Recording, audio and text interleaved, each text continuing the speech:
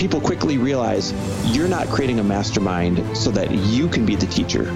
You're creating a mastermind so you can just facilitate the collaborations and the teachings amongst each other. Welcome to the Vince Del Monte podcast show, where each week we bring you the raw and real experiences, lessons, and timeless principles every man needs to master the 5 M's of manhood. By sharing conversations with the world's most successful people pursuing the 5 M's, you'll build muscle faster, achieve a winner's mindset, increase your money, dominate your mission, and go the distance with your marriage. My name is Vince Del Monte, entrepreneur, author, pro fitness model, and father. And I've helped tens of thousands of men transform their bodies and lives through muscle, entrepreneurship, and personal development. Thank you for spending some time with me today. Now let's begin.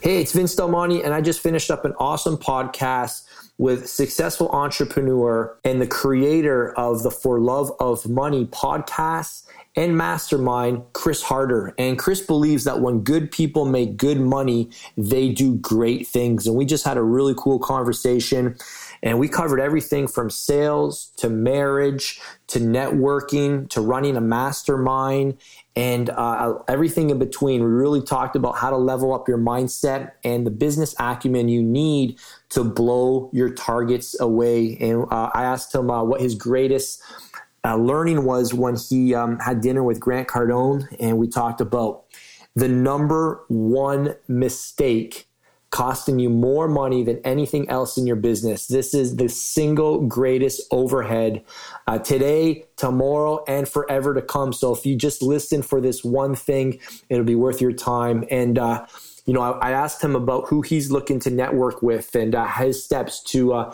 getting closer to Mark Cuban and Richard Branson and what it will take for you to network with A-list celebrities to advance your own network.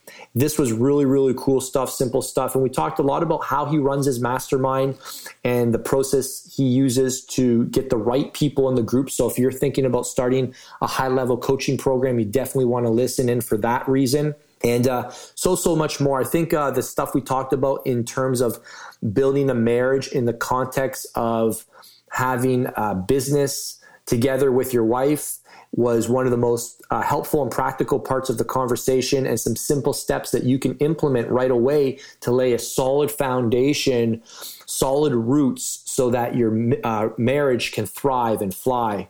So without further ado, my new buddy and successful entrepreneur, all-around amazing guy, Chris Harder. Enjoy the episode. Hey, Chris Harder. Welcome, man. Vince, how you doing, man? Yeah, this is super cool. I was just out in California, actually, at a half-day coaching with Bedros Keuilian, and he spoke super highly of you and Lori and what you guys are doing. And I was like, man, I got to get this guy on the podcast. We have so many mutual friends like that. Bedros is just an outstanding guy. And same thing, I've heard so much great stuff about you. So I'm really excited to see where this goes.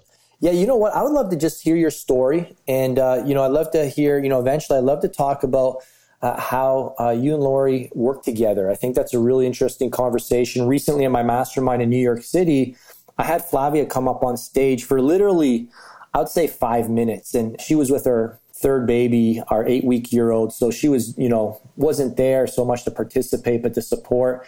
And I said, Flavia, get your butt up on stage. And I just had her share a few words on what it's like to be married to an entrepreneur and what that's like. And I had a couple people pull me aside, and they said that was the best part. Wow, that's awesome. Just because people are intrigued, it's all kinds of partnerships, right? Sometimes it's a romantic partnership in business, and other times it's just how do you get along with your business partners. So we'll totally go there. Yeah, absolutely. So tell me a bit about your story, and what was Chris doing in his teens and university? Kind of give me your story.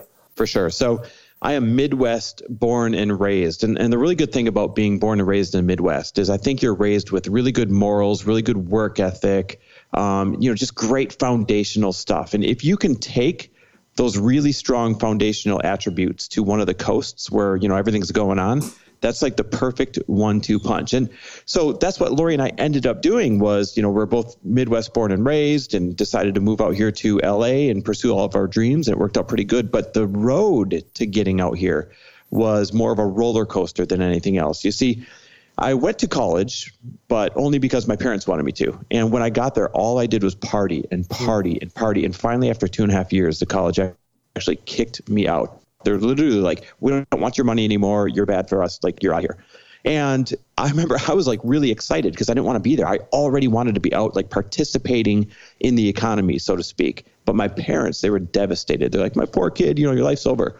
And so I went and I got a job at a car dealership of all places. Now, here's what's kind of cool about that. Number one, I just loved cars, so I thought it'd be a good fit. But number two, it was there that I was able to learn sales and leadership. And I feel like if you can really get sales and leadership down, then you can write your ticket anywhere. And I quickly became the number one salesman there in like 4 months. And then I ended up running their finance department. And that's where I learned leadership and managing other people. And it was great for a couple of years until the mortgage boom started happening, until the banking boom started happening. And all my friends were getting into that. And of course, I wanted to get over there and make more money. So I went and I talked my way into a job that I was not qualified for at a bank. And I remember when I walked into the interview, the guy said, hey, I already picked out my guy, so let's do this anyways, kind of a thing. And it went from that type of rough start to at the end, he said, you know what? You've totally flipped me around. The job's yours. When can you start? So I started out as an entry-level loan officer, and I ended up working my way up through the world's largest international bank until I was an executive there. And it was great. It was like this positive atmosphere of sales and leadership and positivity and training and just really cool things. And it was great until the recession hit. And when the recession hit, everything just turned to crap. And morale was down. I had to spend an entire year flying around closing down bank branches. And I remember I told, God, I think we let go over 1,000 people in that year, just telling them one-on-one, hey, we're letting you go. Here's what your severance package is. What questions do you have? And it was the worst year of my life. Internally, I was a mess. Externally, I gained 30 pounds because all I would do is comfort eat and comfort drink when I was in the hotel at the end of the day. And my marriage was at its low point as well, because when you're a miserable individual, of course, you're a miserable partner. Mm-hmm. And something had to change. So when they came to me and they said, hey, do you want to take a demotion of a demotion of a demotion of a demotion, wait this thing out running a branch in Jersey, or do you want your severance package? I said, give me the severance package. Like, I'm out of here. My wife wants me out of here. We need a fresh start. Now, here's the problem, Vince. I crushed it in that career, but I also had us living way beyond our means because I thought it would last forever. Huh. We always bought homes that were too big, cars that were, too many cars, too many everything. It was my identity, let's call it, was just totally skewed in my 20s. And so despite having a great career, we pissed away absolutely everything. So not only was I jobless at this point, not only did I take my entire multi-six-figure severance package to pay off debt, we also had to short sell our house, get ours, and end up moving into a tiny little apartment, Minneapolis, Minnesota, to totally start over. Now, in the time, it did not feel like a blessing, let me tell you. But looking back on it, this was the greatest year or moment or whatever you want to call it of our lives, because this is where Lori got to stand up and say, you know what, enough is enough. I'm going to go pursue my dreams because I'm not going to let this happen again. And it's where I got to say, I've been stripped of my identity. What do I really want to show up like? It became the beginning of our entrepreneurship career, so to speak. Well, so are you saying that Lori felt like she needed to kind of step in because maybe she lost faith in you coming through, or not being able to do maybe broken promises kind of thing? So here's exactly what happened was I would move her to a new city every single year because I'd get a big promotion every single year. So, we'd move to a city. I'd say, babe, go pick out a house. I'm getting on an airplane. And that happened year after year after year.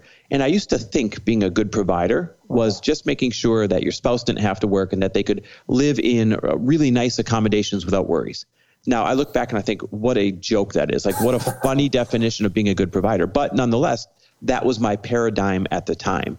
And when we lost everything and had to start over, it was not her losing faith. It was her saying, I'm never going to leave the basket again.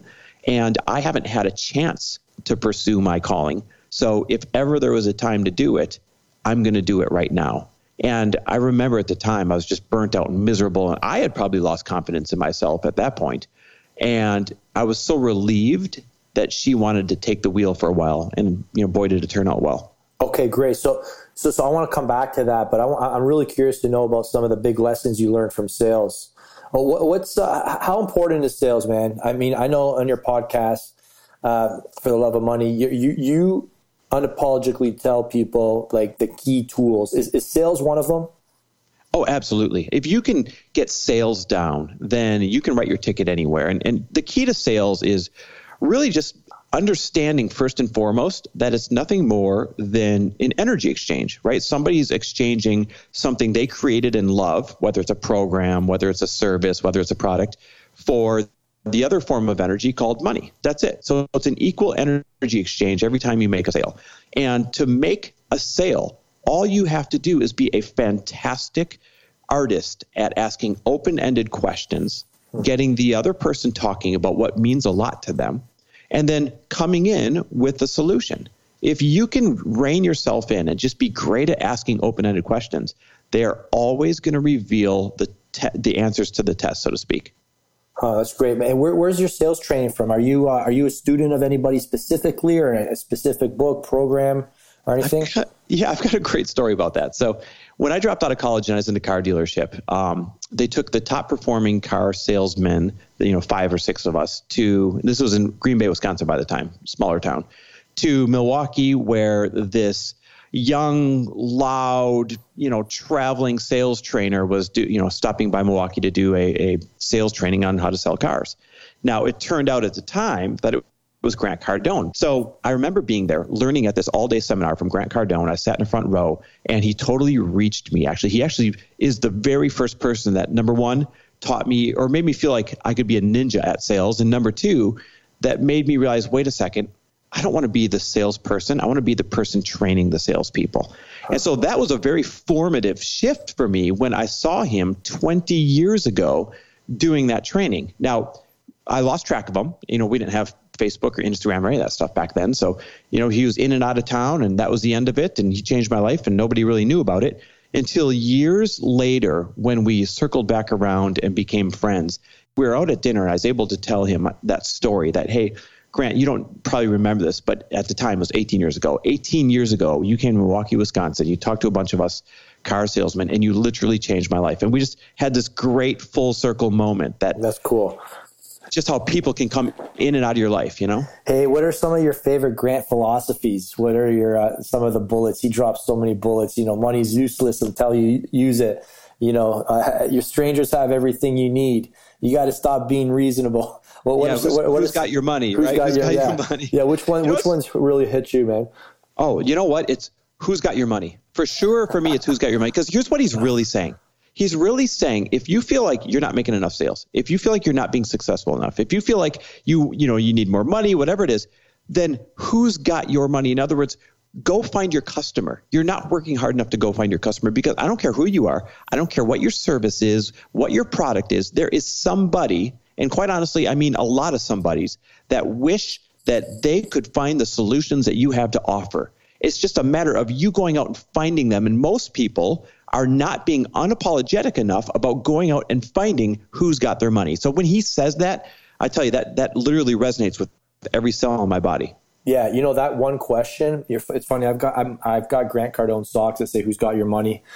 and it's such a great. That's awesome. Yeah, it's an incredible focus question. Whether you're at a networking dinner or when I start my day, that's actually the first question I ask myself when I start my day. I think about, okay, yesterday I had 3 follow-up calls. Okay, there's 3 people who are in the pipeline. Who do I need to send postcards to who said I'm going to make a decision in the next 24 hours to join the mastermind? And who do I need to follow up with from last week? And it immediately keeps you out of the weeds, and it keeps you away from chasing pennies. Wouldn't you agree? Oh, it totally does. Listen, when you can stay focused on who's got my money, what you're really being focused on is who needs my solutions. And when you can focus on who needs my solutions, it literally just opens up the gates for you to go full speed ahead. When you can just focus on, all right, who needs me, instead of, oh, I wish I could make a sale. Oh, things aren't going right. Oh, if you could just focus on who needs me, all the answers come flooding. Yeah, absolutely. Give me one more. What's one of your other favorites? Another favorite, grantism. It's not coming to the tip of my tongue, but I'll tell you one of my favorite things about him as a human being, and honestly, him and Elena, is that everybody sees the brash, loud, who's got my money side, right?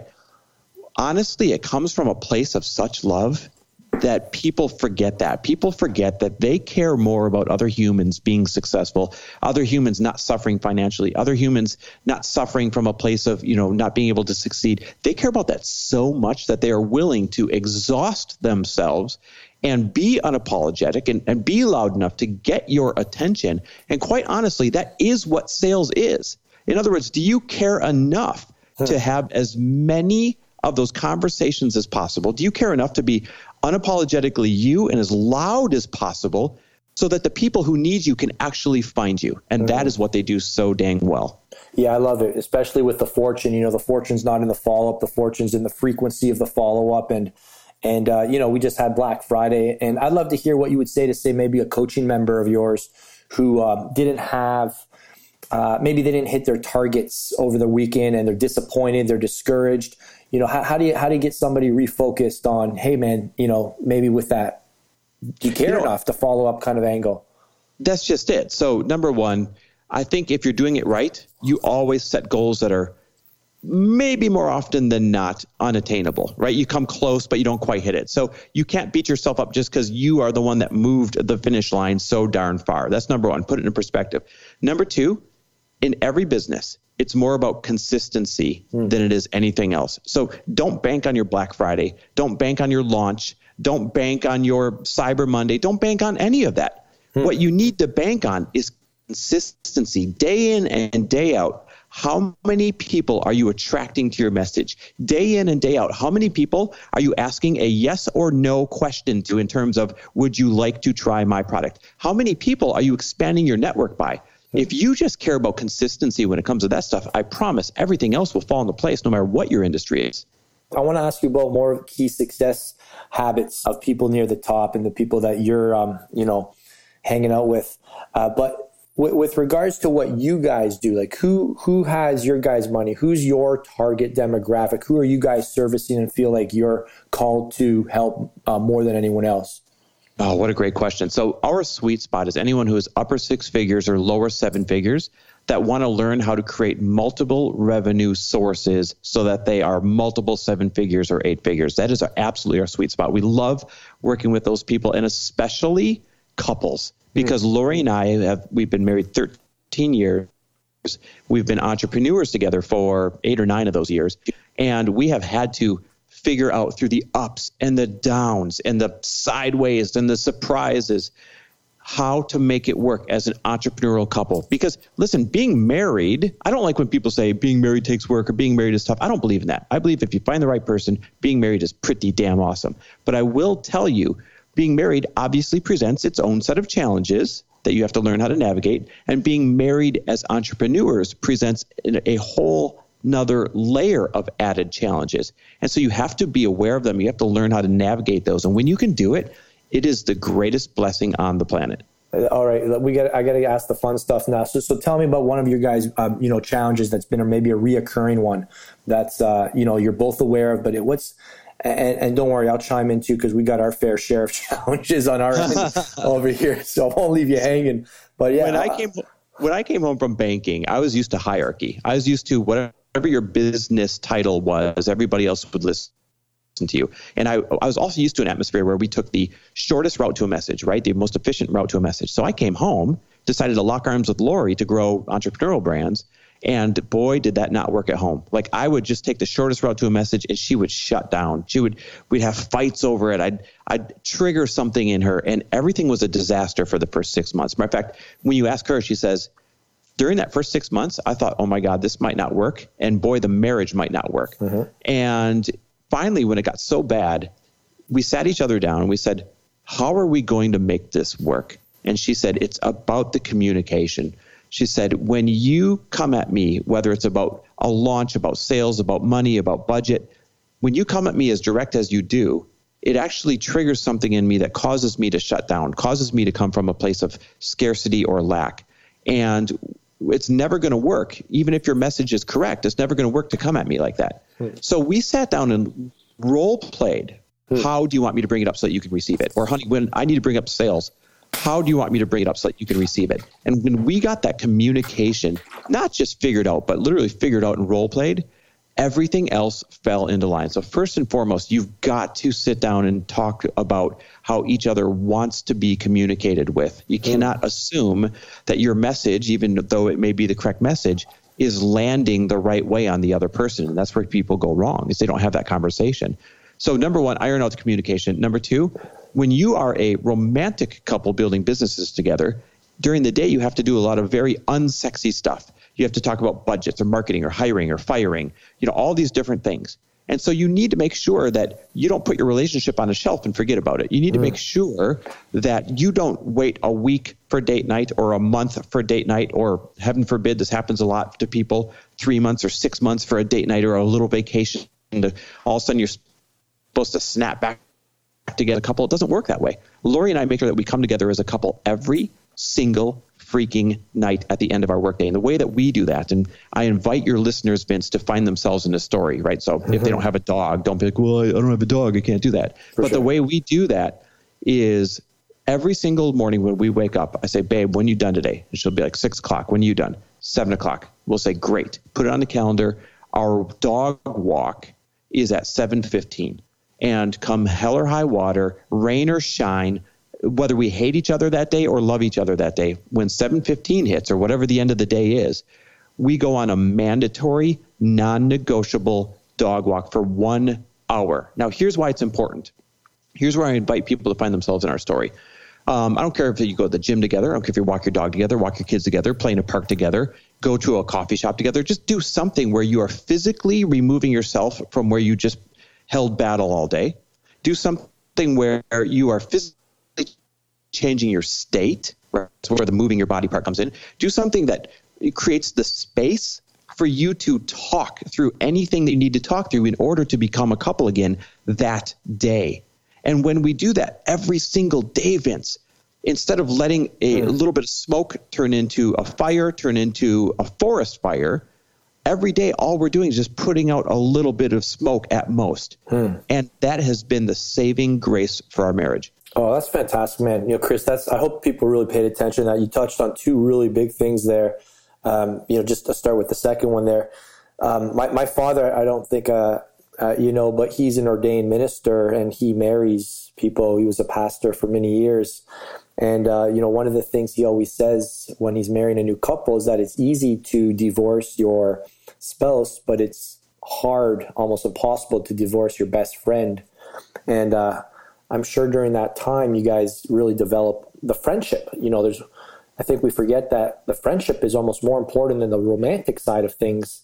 And I think that's such a great reminder, amongst the chaos, that we carve out those non-negotiables. We put those big rocks in the jar, if you will, and they happen rain or shine. It's easy when things are going well, but to do it, rain or shine, I think that's really when the roots become strong. And the great irony is it does happen when things are bad. Like, the great irony is this: when you address it every single day, when you create the space every single day that's non-negotiable, then you don't let anything get out of hand. You don't let these things become detrimental to your best friendship or your romantic relationship. It's like sweeping it under the rug, until the point where you can't walk around the rug anymore. It's you're not letting that, build up like most people do until it's too late. And everything's recoverable from, but some things take a lot longer to recover from. So I like that, preventative medicine, if you will. And the first point you made on how do you want me to communicate with you? That can extend to every part of the relationship. And that's something I think I really need to work on, because it is really just understanding how do you want me to bring up this conversation next time, and realizing that it's rarely ever what you say. It's almost always how you say it and when you say it. And it's crazy.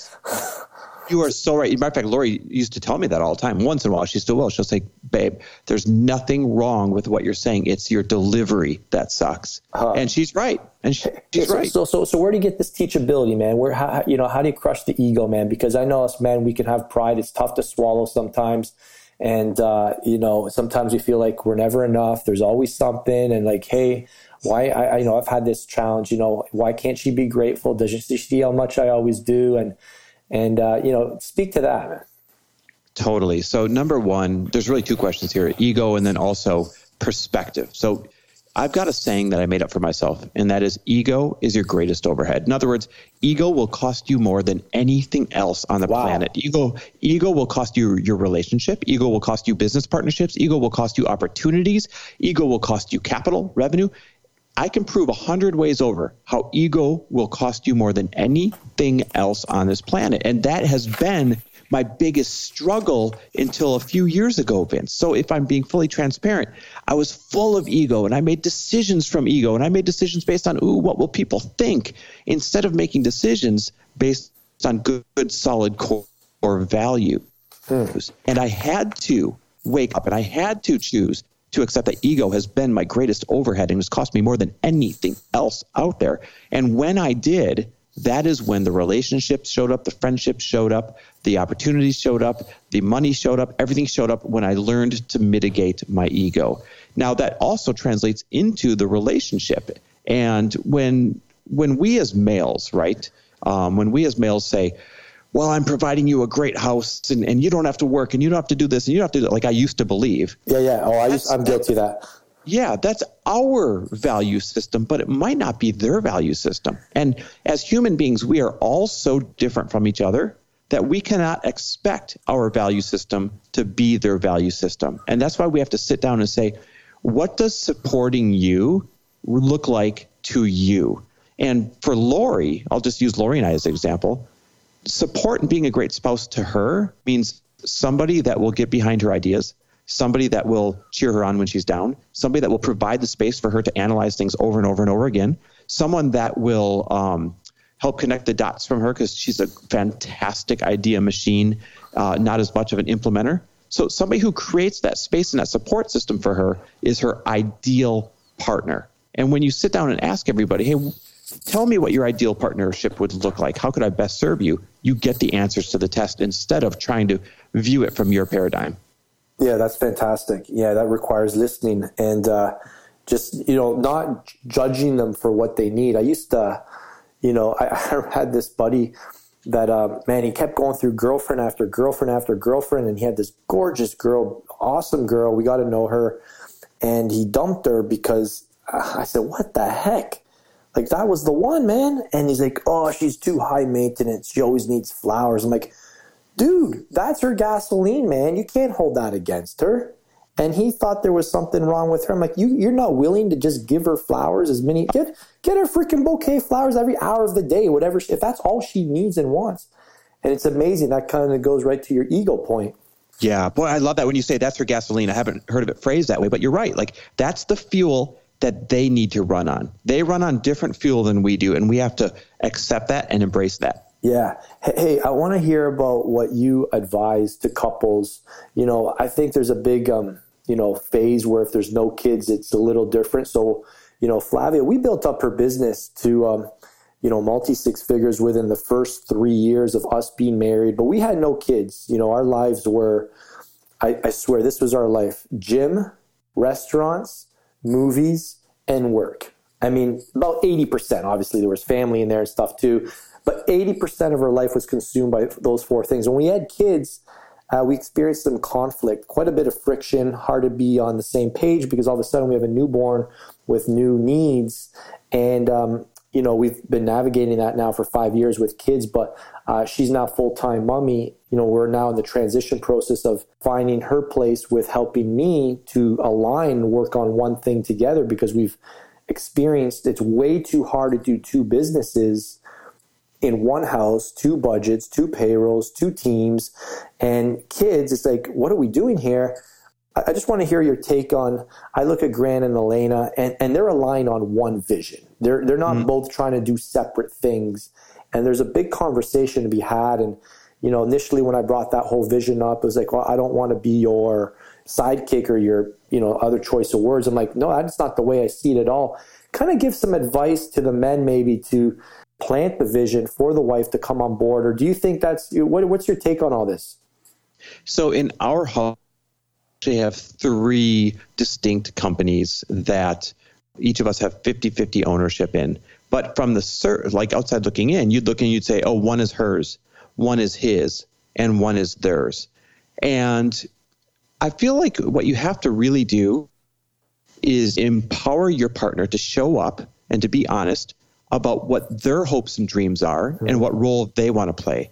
And when you pose the question to them, so if I were to go to Lori and say, babe, I know that I've got this thing over here and it's totally thriving and you've got a lot of great assets that would help with it, but I also know that may not be all you want. What do you want 1 year from now? What would be your ideal situation?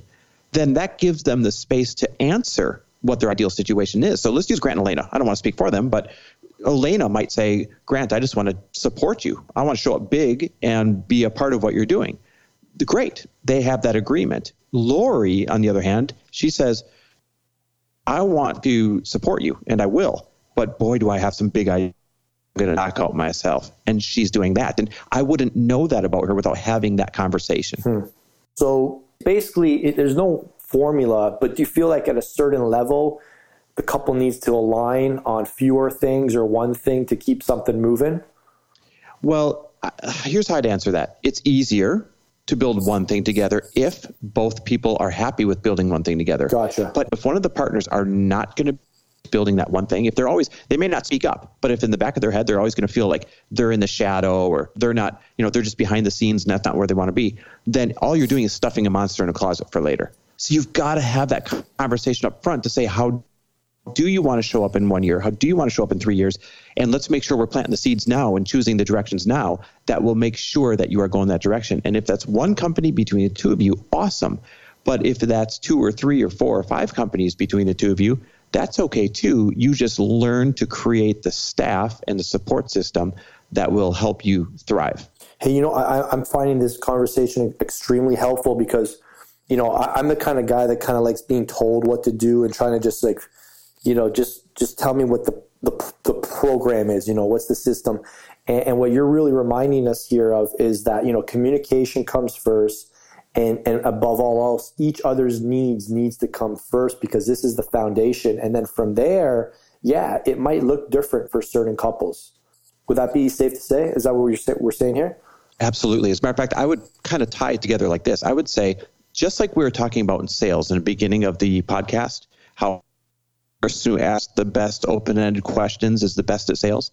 The same thing goes for relationships, and the same thing goes for choosing or declaring how you want to show up later. And that is, the more good questions you ask of your spouse or your business partner, the easier of a path you're going to have because you're going to know exactly where they want to go. That's fantastic. By the way, this was extremely helpful. I don't think enough men are having these conversations. So I think it's really great to just be open and transparent about, the challenges. What would you consider one of your personal challenges, in a relationship with an individual who has his own goals, his own dreams, and, what are you working on these days? So I've always been in pretty good shape and I've always worked out. I mean, every single day of our life we work out, but I know that I could be healthier. I know I could make better choices. I know I could be even leaner. I just don't make those A+ choices. I make like B+ choices, right? Or I'll make A+ choices for a couple of, go right back to a whole bunch of B choices. And so one of the things I'm working on is, how do I take that next step in my health and in my physicality without, and making it fit my lifestyle. Gotcha. And there's always an answer. There's always a way. I just haven't made it a priority. So I'm choosing to make that a priority right now going forward. I'm 41 years old, and I feel like there's something really cool about, when you start to get into the 40s, and that is, it's kind of this make or break decade for the rest of your life. It's kind of the decade where you're either going to, take a right turn towards everything epic, or you're going to take a left turn where everything starts falling apart. and the choice is up to you. And when you make that choice, it's really a choice of what kind of habits you're going to do on a regular basis and how you're going to show up on a regular basis. So I'm just hyper conscious of that from a physical standpoint right now. I'm hyper conscious of that from a financial standpoint right now, making sure that we are investing in the right startups and the right companies and the right opportunities that will come back to pay us exponentially later, making sure that we're making the right investments in our long-term future. I'm just hyper focused on setting ourselves up during this 1 decade of my life so that our kids, when we have them, and our future family and everything else can be a breeze. Oh, that's fantastic. Yeah. No, the health is great, man. I mean, so you're looking to lean out a little bit more? Yeah, absolutely. It's somebody who sees me with my shirt on and or maybe with no sleeves or something like that, say, what are you talking about? You're doing just fine. When I look at myself in the mirror, I know there's another level that would make me happier. I know there's another level that would make me feel like I'm healthier. And that's what I'm concentrating on right now. Oh, that's great, man. Well, I'll send you some pre-workout after this to kick your energies up. Yes, I'd love that. Thank you, man. Yeah, I created an all-day energy formula for entrepreneurs.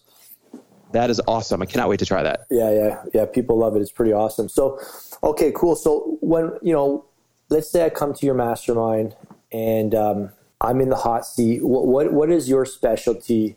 Where are people turning to you for the answers for most? What would you say your gift is in business and helping guys scale from that, high 6 figures to 7 figures to 8 figures? Great question. So let me start with this. There's so many skill sets I wish I had, and there's so many things I do wrong, and there's so many big gaps in my arsenal. But the 1 or 2 things that I have been able to bank on as a superpower forever, whether it was in the car business, whether it was in banking, whether it was in the other companies that we built, it's always been this. Number 1, I am a great visionary for our company or anybody else's. I can help pull that vision out of somebody, and I can work backwards to build the set of tracks on how you're going to get there. And that's such an important exercise to do. Number 2, I have become really, really good at connecting the right personalities and the right opportunities up with each other. I am always eyes wide open on who would be good to match with this person, who would be good to match with this other person, and creating those relationships. I call it relationship capital. And the more of those beneficial relationships that I go out there and I create, the more relationship capital I actually build for myself. And I'm a big believer that relationship capital is as valuable, if not more valuable, believe it or not, than capital, good old-fashioned money. Because when you're broke or when you have an idea and you don't have the money for it, it's your relationship capital that will come through for you, right? You could, like we said earlier, who's got your money? Yeah, if you've got a lot of... keep going. I was just going to say, I want to hear an example in a second. Yeah. So I'll give you an example right now. In my mastermind, I always have a celebrity entrepreneur come and have dinner with us and do Q&A on Thursday night when we kick it off 3 times a year. And one of the celebrity entrepreneurs 2 masterminds ago, he had to back out very last minute for a great opportunity. And when I say last minute, I mean the day before. So my relationship capital kicked in. I reached out to somebody named Tim Story. I said, Tim, brother, I need you to help me out. I know that you're traveling right now. My celebrity dinner guest backed out for tomorrow night. Is there any chance you can make it back to LA on time and come as my celebrity entrepreneur?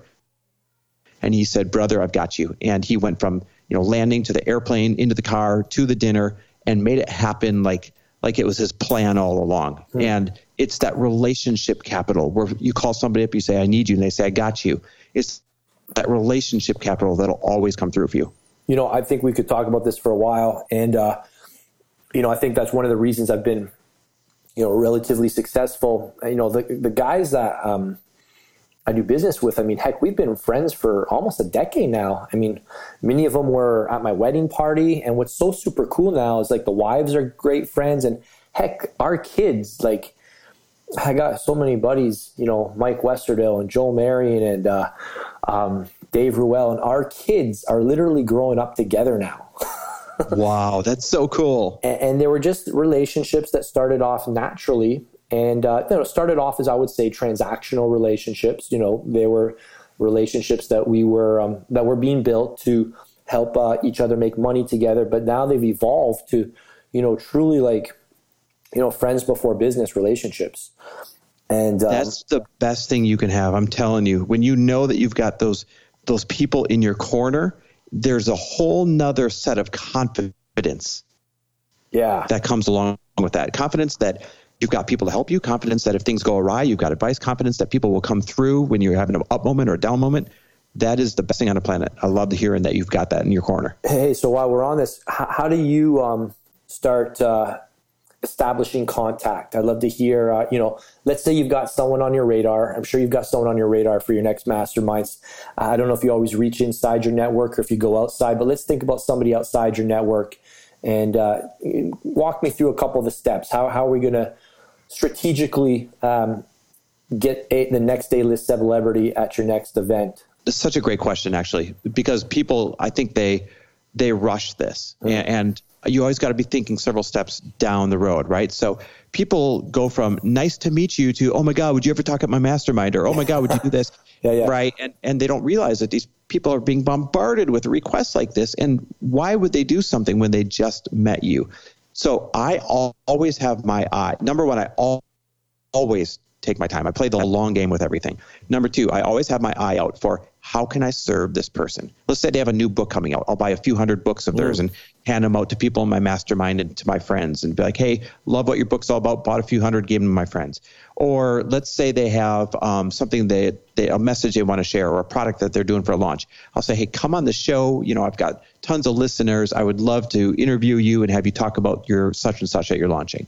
Or I will go to their events and I'll participate in their stuff so that by proximity, they see that I'm supporting everything they're doing on a regular basis, start to warm up that relationship, turn it into drinks or dinner or something like that, and play that long game until you have that kinship where they're willing to come and do something for you. So the key is always playing the long game and having your eye on how can I support or serve that person 10 times over before I ask for anything of them. I love it, man. Yeah. So the podcast is a great place. That's such an awesome place to start establishing value for each other. Going to their events, paying to play, just supporting their events. I love that. And buying their books. Like, that's so smart.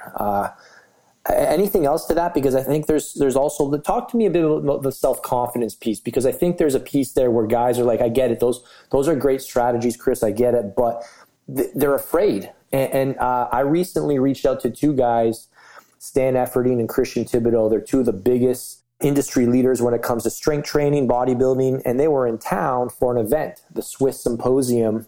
And I've been in the industry for over 10 years. I shouldn't be afraid to reach out to them, but all of a sudden I started suffering imposter syndrome. I'm like, what if they think, Vince is that marketer? I don't know if I want to be seen with him. And I was afraid to send a text message. I sent the text message to both of them. I said, hey, I'd love to pay for an hour of your time when you're in town, and I'd love for you to train me. I wanted Stan to teach me how to deadlift, and I wanted Christian to teach me how to squat.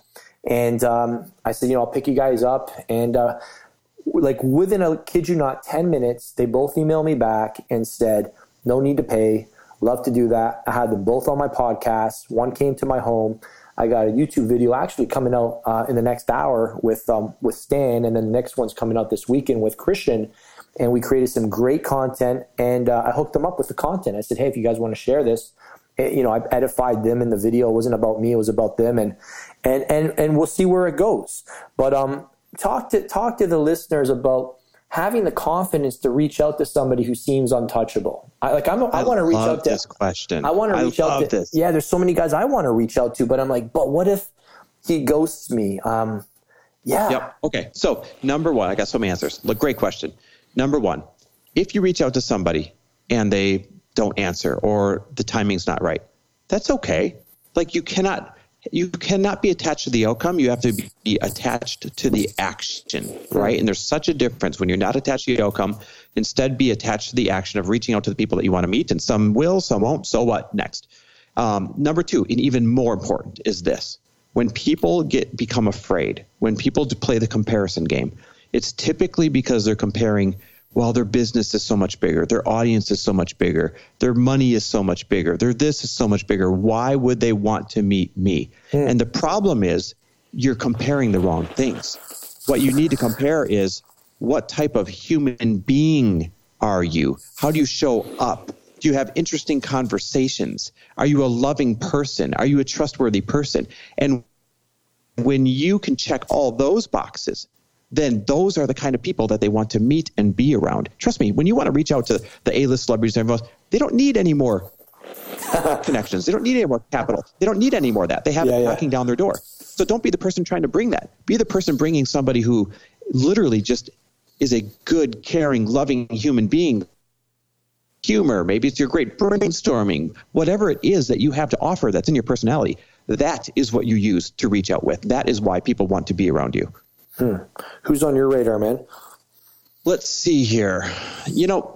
I would love to, and talk about stretch goals, I would love to be able to interview and get to know Mark Cuban. Matter of fact, talk about trying to be in proximity. My wife and I have courtside seats to the Lakers game tomorrow night, and they're playing against the Dallas Mavericks. So I know Mark Cuban will be there.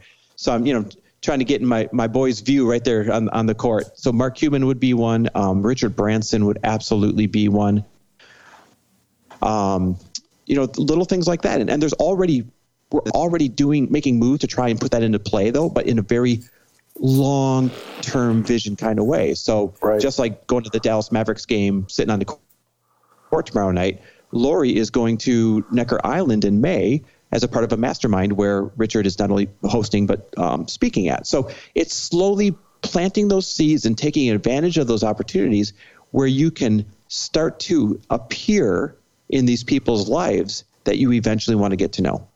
Yeah, I love that. Why is that important for you? I'm curious because, obviously there's the elevation of your celebrity, your authority to learn, to expand your thinking in that. But, what would the benefit of being connected with Mark Cuban be for you?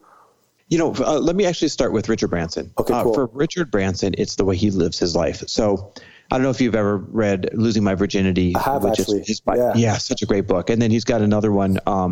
There's a Screw Business as Usual, I think it's called, which is really about coming from a conscious standpoint about, your business, and only conscious businesses will succeed, and businesses that are for purpose that will succeed. I love the way that he's my aging hero. He is my entrepreneurial hero. He is my humanitarian hero. He checks all the boxes. He leads the kind of life that I would absolutely love to learn how to lead going forward. So that one is what checks all the boxes for me for him. For Mark Cuban, I just absolutely love his personality. I love his directness. I love the way his mind thinks. If you ever watch him on Shark Tank or on anything else or read his interviews, his mind is so efficient and direct, and I love that. And that's the kind of person that I want to be inspired by. Well, one of my favorite Mark Cuban quotes is, perfection is the enemy of profits. Ain't that the truth? We share that one a lot in our group. Okay, well, that's great. I think it's really important to continue to, just get around these people because, I've been told, yeah, Vince, you already have a great network. Why more? Why more? And you don't know what you don't know. I recently brought my coaches. I've got 4 coaches who support me in growing our mastermind and coaching our members. And I brought them out to see Bedros. And they knew he's good. Like, they know I pay him. I'm a part of his Empire group. But after the group meeting, we had 3 hours, a half a day with him, just closed door. It was incredible. We all walked away and they all just stared at me. And they said, holy crap. I knew he was good, but I didn't know he was that good. Oh, he is a special soul, man. He is one of the best, most talented people, period. I freaking love Bedros. And that's the reason everybody listening needs to continue to get around bigger minds and people who are taking different types of action, because I really find that, leveling up isn't so much working harder, because I think everyone's equally working hard, but it's all really how you think and how you act.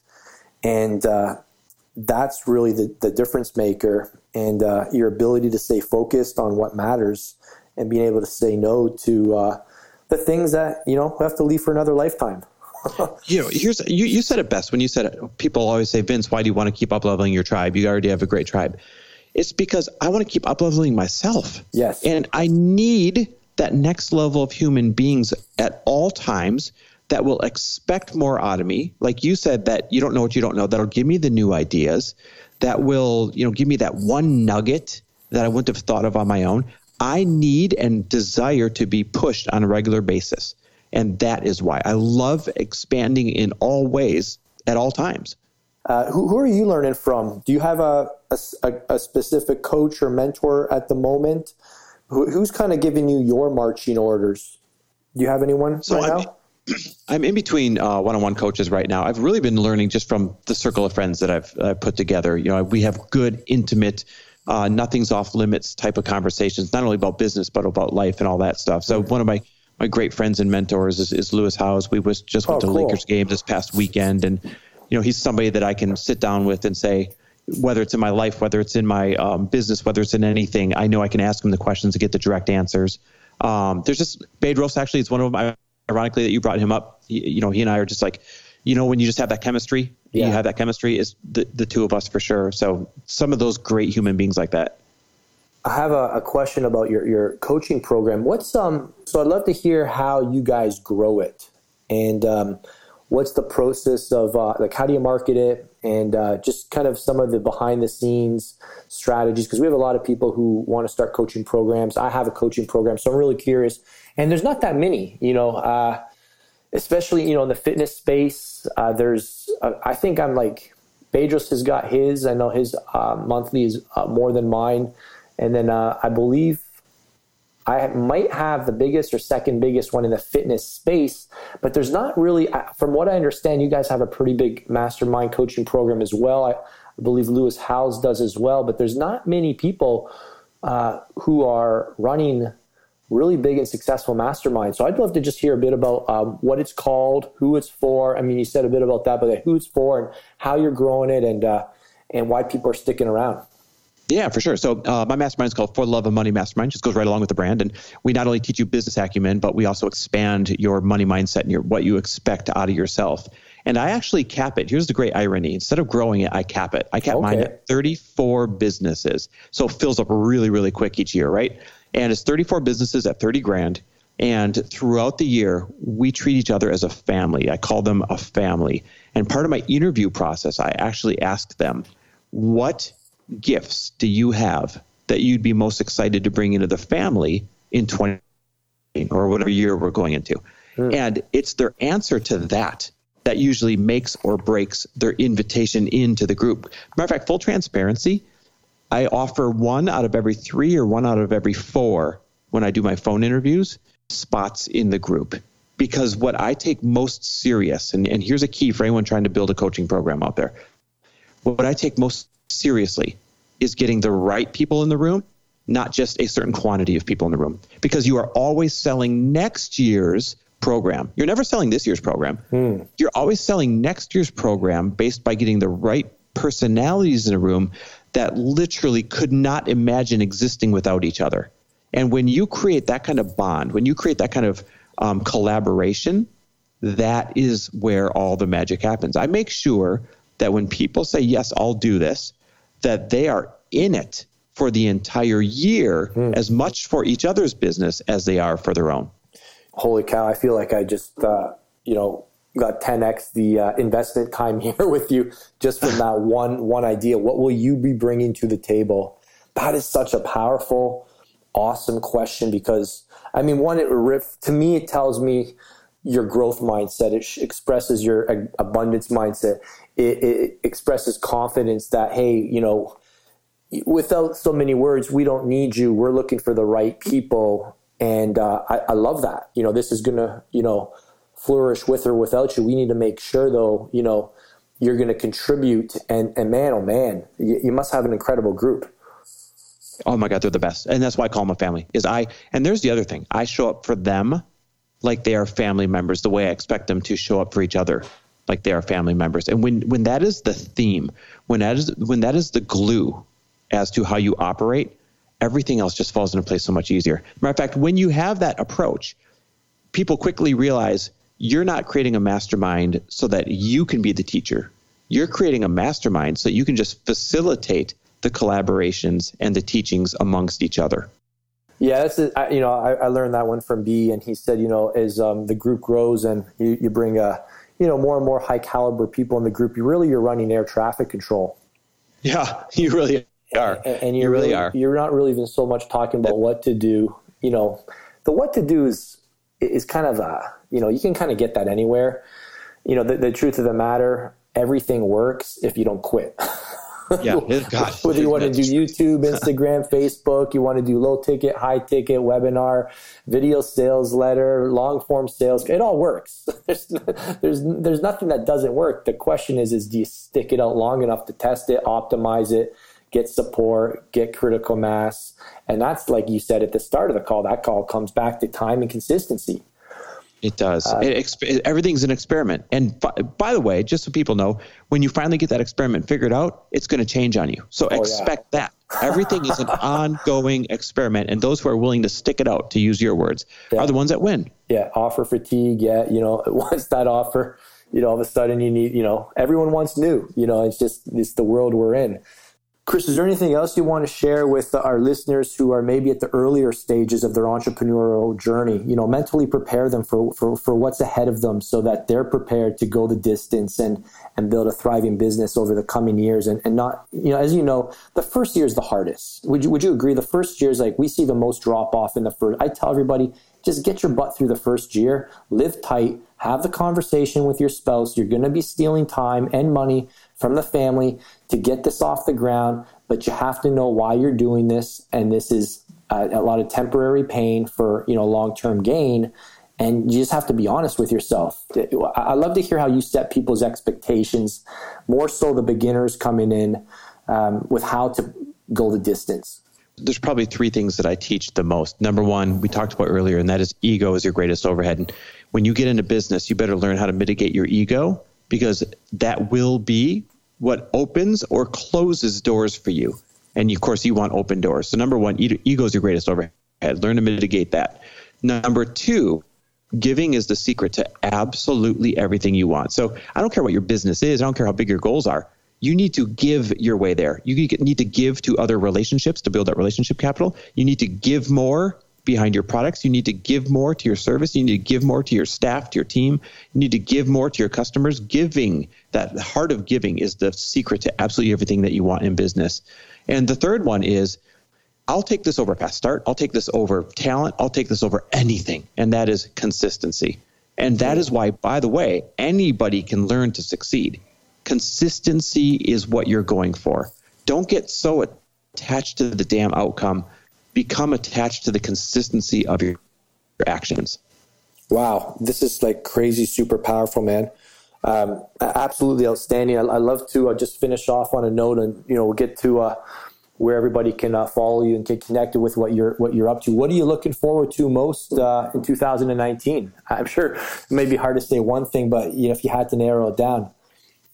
So in 2019, it's going to be a huge year of growth and shift. I am actually launching an entry-level mastermind to go in addition to the elite one that I have. So most people don't know that. Actually, that's kind of a breaking news thing right now. So I'm excited about that. Oh, cool. The other thing that I'm excited about is my wife, who everybody has known so long as, the fitness individual and the author and the speaker and all that, is really taking a year to take a big left turn. And she's rolling out some huge, huge projects. And they're projects that are aimed at, lifting other people up, creating a platform that lifts other people up instead of trying to be the influencer yourself. And I'm really, really excited about, what we're going to do with what she has in mind as well. Right in line with your giving.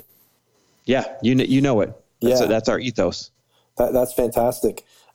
Well, hey, Chris, man, if you guys ever come back to Toronto anytime soon, we're definitely going to get a steak. Let's do it. That sounds great. We will be coming back, and I will let you know. Yeah, our treat. And definitely we'll have to link up when I come out west sometime. And, man, it's been a pleasure, man. I've learned so much in such a short period of time, and I'm super glad that we connected, man. I love what you're doing. Where can people get plugged into your world? The only place that you can find me right now is on Instagram at Chris W. Harder. I've made a commitment to answer every single business question that comes through DM. And also on my podcast, fortheloveofmoney.com. Awesome. Well, hey, listen, guys, I'm super pumped to get this podcast out. And hey, in the theme of what Chris was sharing with us today, giving, one of the things you guys can do to start making this habit a part of your life is to share this podcast with a friend, with some friends, with a family member, and just start flexing that muscle of generosity. And just, I'm a true believer that we only get more if we manage what we've already been given well. Ooh, yes. And so good. I truly believe that, the big guy upstairs doesn't give us more if we're not a good steward of our gifts and the opportunities and the blessings that we've already been given. And I truly see that the most successful people are go-givers. And hey, do a little favor for us today and share this podcast with a friend. And hey, tag both of us when you listen to this podcast. Tag us both, and maybe Chris will shout you out, and I'll definitely shout you out as well, and share some love back with you guys too. And we'd really appreciate getting this message out to more people, because there's some really valuable lessons here, guys. And heck, the one, ego is your biggest overhead. Holy cow, that should be your Are you writing a book anytime soon, Chris? That should be the title of a book, though. Holy cow. I know. I'm thinking about it. I got some things in the works. Well, there's your title, man. At least a subtitle. Yeah, exactly. It's been my greatest lesson all along. Holy cow. Hey, Chris, I want to thank you so much for your wealth of wisdom and knowledge and generosity with your experiences with us here on the show today. Vince, my friend, thank you for having me on. I loved getting to know you a little bit here and can't wait to connect again. For sure, man. Thank you. You bet.